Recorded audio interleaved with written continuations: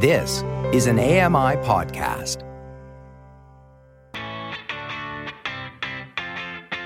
Oh, hello. Come on in. Grab yourself a seat, get a beverage. Welcome to Low Vision Moments, the podcast all about those sometimes frustrating, potentially embarrassing, but often pretty comical things that happen when you are just trying to go about your day with a visual impairment, blindness, or albinism. I'm your host, Jenny, and in this episode, we get to a topic that I have wanted to get into since, well, even long before this podcast was born. I recently read a stupidly relatable Facebook post from a past guest of Low Vision Moments, the one and only Jennifer Renee. And when I read that, that's when I knew it was time to tackle today's theme. Jennifer actually gave me permission to read that post on the podcast, so here it is. First time making a cup of coffee at my new job, and my coworker had to stop me. I was about to pour the Parmesan cheese into my coffee. That's not sugar. Just act natural. Buddy, you don't have to drink that. Thank you. And I would wager that she did. Jennifer would just act natural. As a woman with a disability, and of course in this COVID-19 employment landscape, it does not escape me how very, very fortunate I am to be employed. And I actually really love to work. I love it. It keeps me out of trouble, mostly. Have you guessed what our theme is? Work it, girl. Work it. So it basically took me no time to decide on who would be best to join me for this episode to discuss this particular topic and who would really do the subject justice. This guest is a highly educated, long-time human resources professional based in Toronto, but don't let that fool you guys. She is also a lot of fun, and that's kind of a prerequisite around here. So I'd just like to say, Tina Sarkar-Thompson, I am so excited that you're here to chat with me today. Hi, Jenny. Thanks for having me. I know we've been talking about employment for a long time, just sort of off the record. And like you, I also have albinism. My vision's 20/200. And so, that's resulted in some frustrating, but also some funny workplace experiences over time. Before we get into the real employment, job-related low vision moments, what else should the people know about you besides your professional life? I'm a mom, my son just turned 10 a couple of weeks ago. I did follow, I guess you could say, the traditional sort of career path in terms of going to university and then doing some postgraduate education in HR and then jobs. But I haven't had the traditional career path in that school took me a bit longer, mostly because of my vision. Whereas my peers were out having their first jobs, 21, 22, 23. I didn't finish school till I was 26. Thank you so much for giving me a bit of a background. I honestly didn't know that you finished school on a bit, I guess, longer of a stretch than some people. But for me, I left high school. I graduated high school as someone who really had no clue what career path I wanted to take. But I'm really fortunate that I've always been employed. So I graduated high school and I've pretty much been employed full-time the entire time. And I say that I'm fortunate because I think it's something like close to 15% of Canadians who are blind or visually impaired are not employed. Is that still kind of accurate? I'm not sure what the current stats are, but at one point it was about 30% of the general population was unemployed, where 70% were employed. But with people with disabilities, it was the opposite, right? 70% were unemployed or underemployed, and 30% were employed, which is really shocking. So, like you, I too have been fortunate. Like I had a paper route since I was like 11 or 12, and from there had a part-time job since I was like 16. I think the only time in my life that I really didn't work was that first year of university. And then after that summer, I've either had a part time job or a full time job in the summer. Now, that being said, I didn't have traditional jobs. And I know you and I have talked about you not having, giving a go at some sort of traditional roles and some untraditional roles. So, for example, when I was in high school, it's typical teenage job is working at a retail store, grocery Hmm. store, or restaurants. So if you have a job where, you had to use a old school cash register, I couldn't read a cash register. So, and I tried, and it was just a job that I couldn't do. Whereas now I think with technology, there's so many things that are just built into our everyday lives. Like, I'm looking at my phone right now with all the magnifying features that are built into it, or the voiceover, which I don't use voiceover, but I know a lot of people do. My phone has optical character recognition now. I can take a picture of something and it knows that it's text. It like blew my mind recently when I saw I that. didn't know that. Um, This is good. yeah, it's brand new. I know it's brand new. And people used to pay, and people still do pay big bucks for that technology, that optical character recognition. But it's so true that the I think the employment landscape, the job landscape for people with disabilities and people who are blind or visually impaired, it's evolved, and it's evolved in a good way. And along with it, my attitudes and how I personally operate in that world it's evolved too. And I'm not going to lie, I have fumbled my way through, I wouldn't even call it a career, but I fumbled my way through the jobs that I've had, and figuring out what I enjoy and can and cannot physically do. But there was a time when I first moved to Halifax that I was really bored of sitting at a desk and that kind of environment. And so I wanted to branch out and try other things. And one thing that I wanted to try and break into was the hotel tourism industry. I had done some traveling and I thought, ooh, this customer service aspect of it, I really like. How can I get my foot in the door? So I saw a really fancy hotel was hiring in my area. And so I thought, ooh, what are they hiring for? And it turned out it was housekeeping. So I hummed and hawed about it a little bit. And I thought, you know what? I can dust. I know how to dust and vacuum and make beds. Surely I can give this a try. I can make this work. So I scored the job. And I think it's like day 2 of training. They're actually taking the group who's in training, they're taking us through the hotel room, explaining the checklist. And so far, everything's going great, right? We're making the beds, we're vacuuming. And then we went into the washroom and they're going through the checklist in the washroom. And that's when it hit me. It was really kind of a shitty aha moment when I was like, oh no. But what clinched it was there can't be any hairs left anywhere. And if I'm looking at white porcelain, if I get close enough, if it's a dark hair, there might be enough contrast for me to catch it, but I am definitely going to be leaving some hairs behind and there are going to be some complaints. And so right in that moment, I was like, ah, crap, there goes that whole plan right out the window.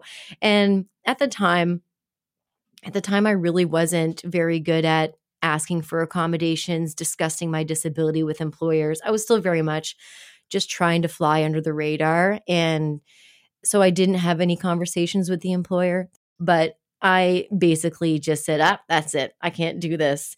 And it was really kind of funny. Like pubic hairs killed that career path for me when we when we really think about it. And so I just said, I lied to them. I phoned them the next day and said I got another job, and I hadn't found a new job yet, but I did eventually. So Well, I think, you know what? Kudos to you for trying things, because I am not so adventurous. I kind of knew what my limitations would be. My first job was in manufacturing, never worked in a manufacturing environment. I worked for a company that manufactures CDs and DVDs. So there you go. I'm dating myself. ooh. And then I went and I did pension and benefits administration for the Anglican Church of Canada. So very sort of administrative. From there, I went to Ryerson. I was there for a few years and I ended up at CNIB. And at CNIB, I started off as an HR generalist, then eventually got promoted to HR manager. And then I was the person that initiated the what's now the Come to Work program, so the career support program. Props. We got to give you props for that because that program is doing really good work still, even without you there.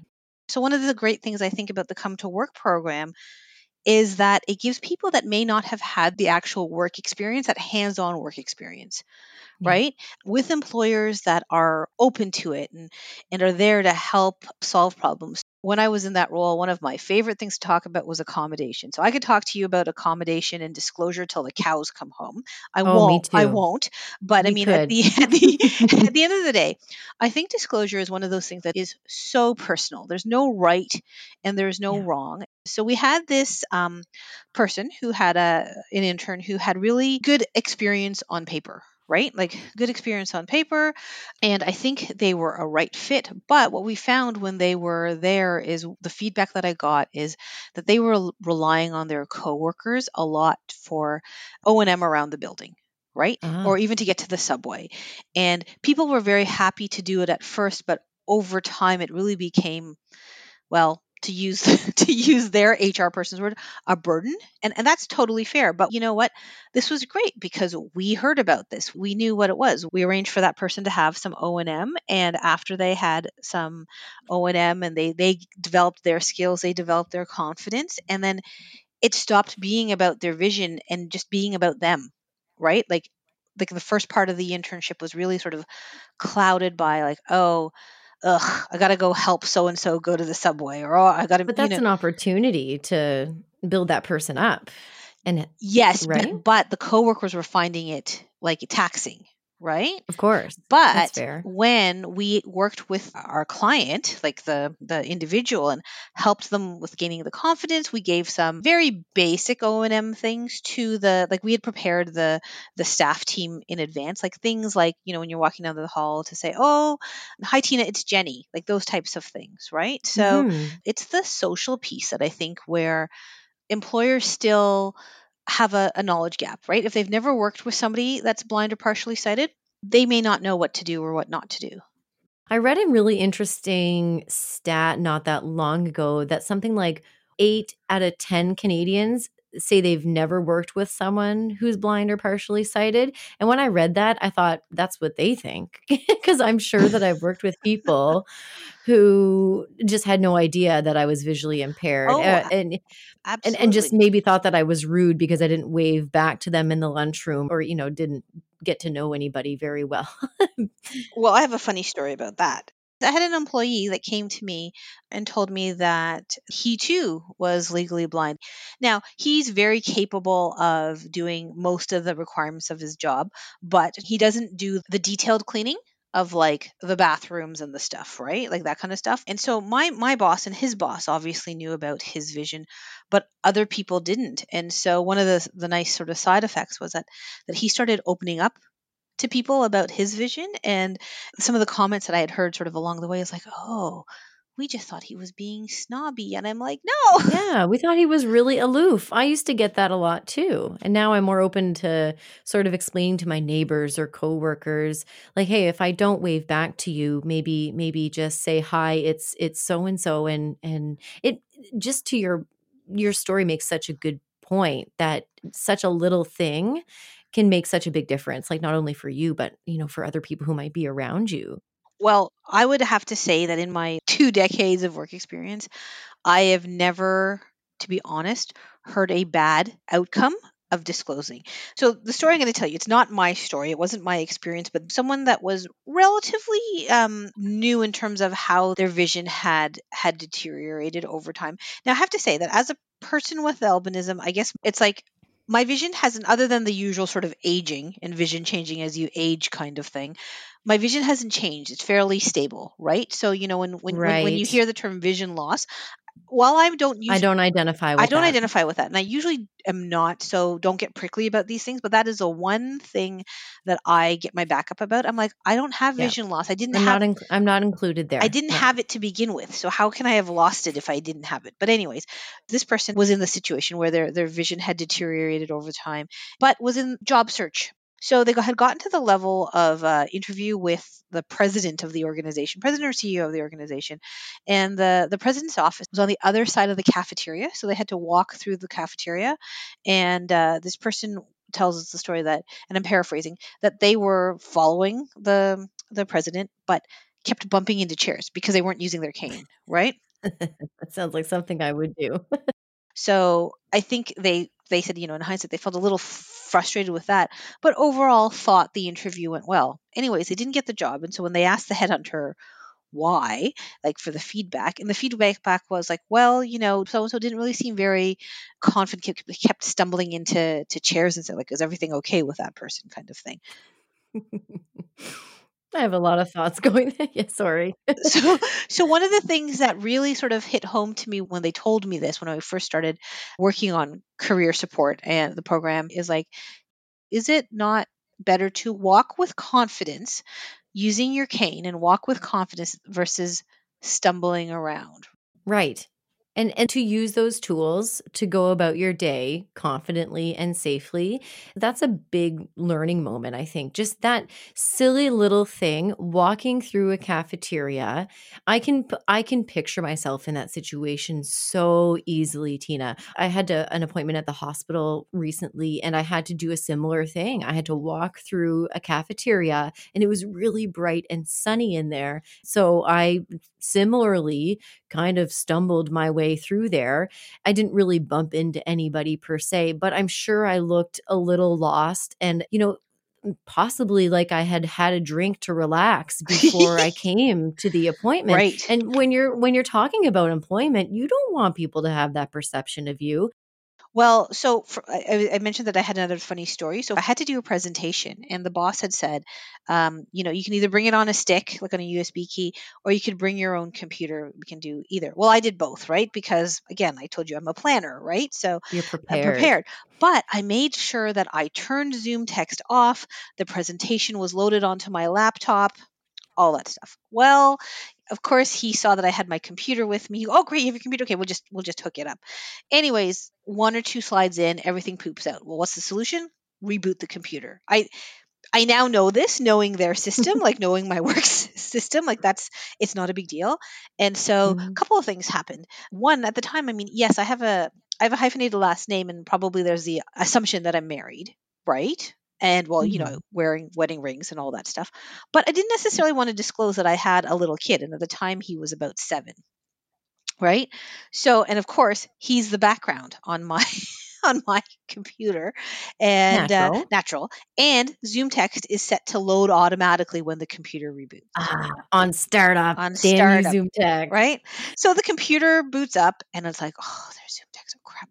Oh, there's a picture of Xavier. Here's this little kid, and I'm East Indian, so there's this picture of this little brown kid, and then there's me, and I'm like, oh my god, I've disclosed all these things that I didn't necessarily want to in one fell swoop. Okay, so now in hindsight, when obviously I now know all of my coworkers, and some of them and I are quite like we're friends and stuff. Most of them didn't even notice.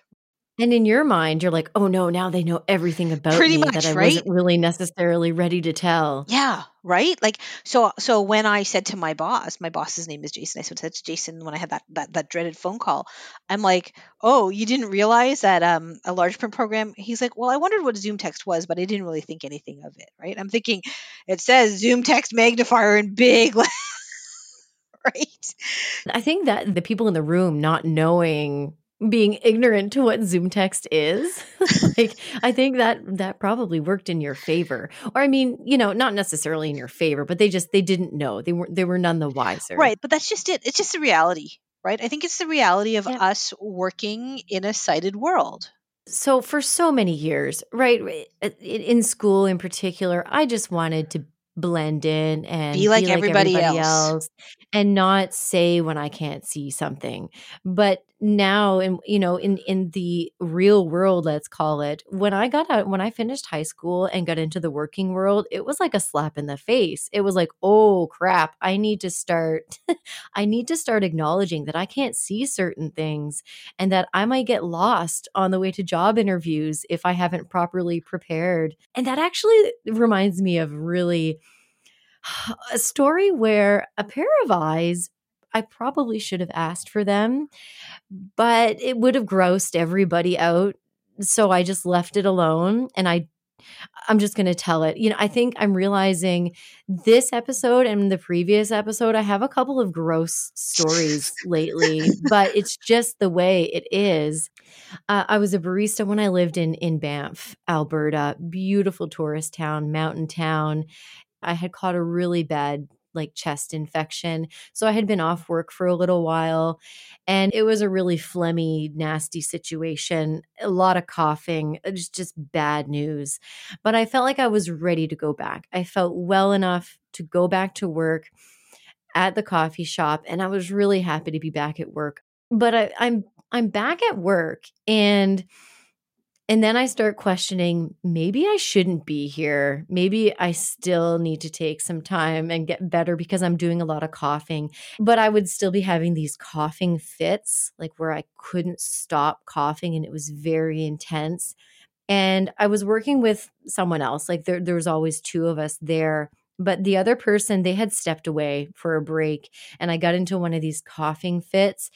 And I don't know how to say this other than I got into one of these coughing fits and a big old chunk of phlegm just went flying, Tina. Oh no. And let me guess, you couldn't find it? Yep.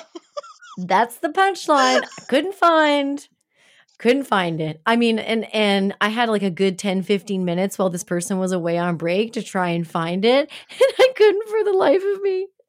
I couldn't find where it went. Oh no. So I just left it alone. I wonder what happened to it, because somebody must have found it at some point, unless it went high. I don't even know.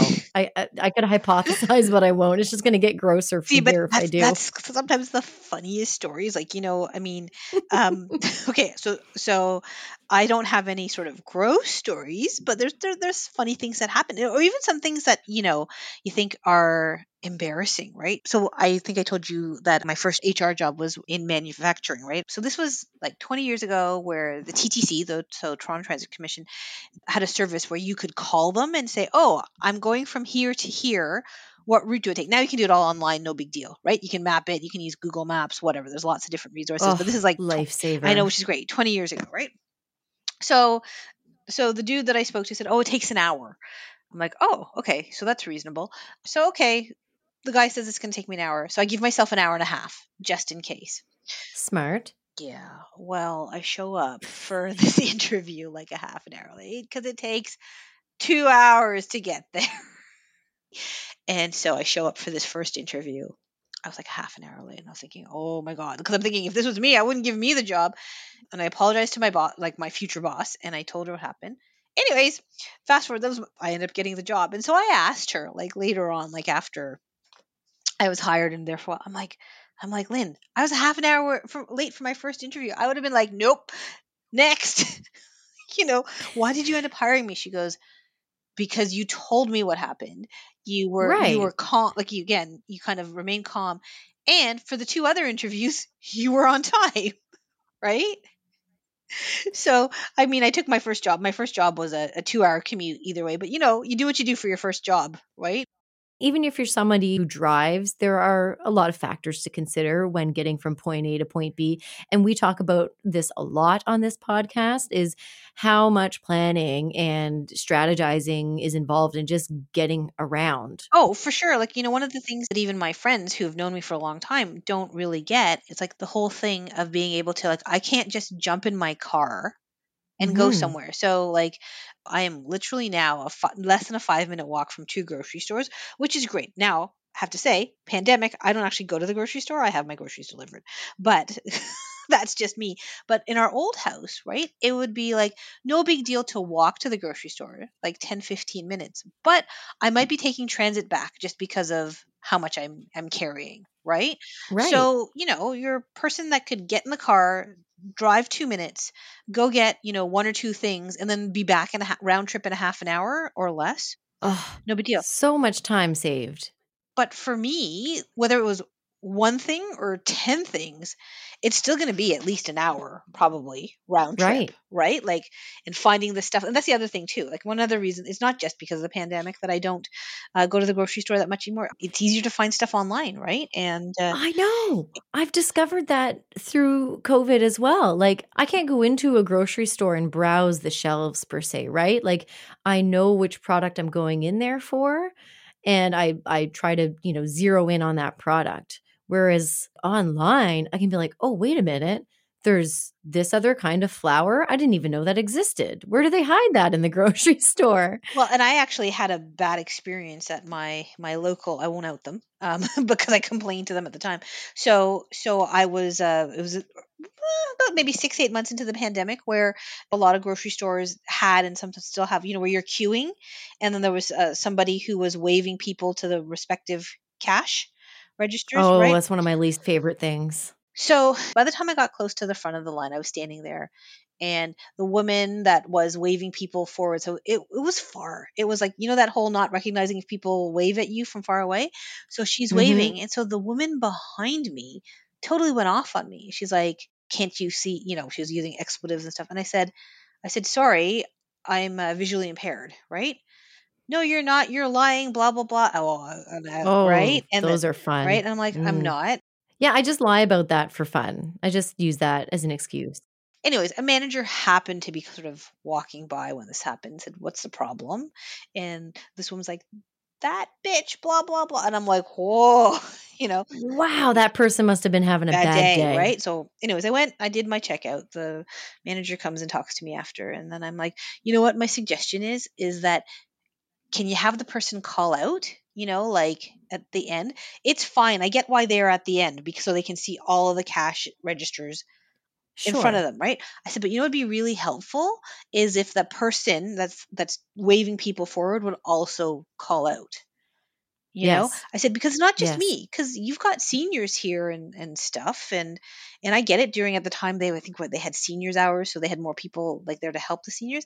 Anyways, I think they might have heard me, because the next time I went to the store, which was quite a few months later, because I totally shied away from there, the person was calling out. It was a different person. They were calling out. They were calling Oh, out for everybody. yay. Positive change. Good on you. So, I mean, that's like, I know that has nothing to do with It's employment, but it's it's little, but it is those little things, that make life just smoother for everybody. Like that, I actually feel bad for the person who was behind you in line. Yeah, she was being a total jackass, but when I think about people who react like that in public, I'm like, man, you must have some stuff going on in your life that this is the thing that's setting you off, right? Like, depending on the day, Tina, I might have completely flipped my lid at that person. you know what the thing so this is what I did after. Next time I was in a store in that situation, I turned to the person behind me and I said to them, and I've done this a few times, I said, you know what, I don't see very well, so I may not see that person when it's my turn. Do you mind if I miss them to like just say something to me, right? Oh, love it. See, and then you might have a good conversation with that person. So I don't want to take up your entire day, Tina, but my God, it's been so good talking to you.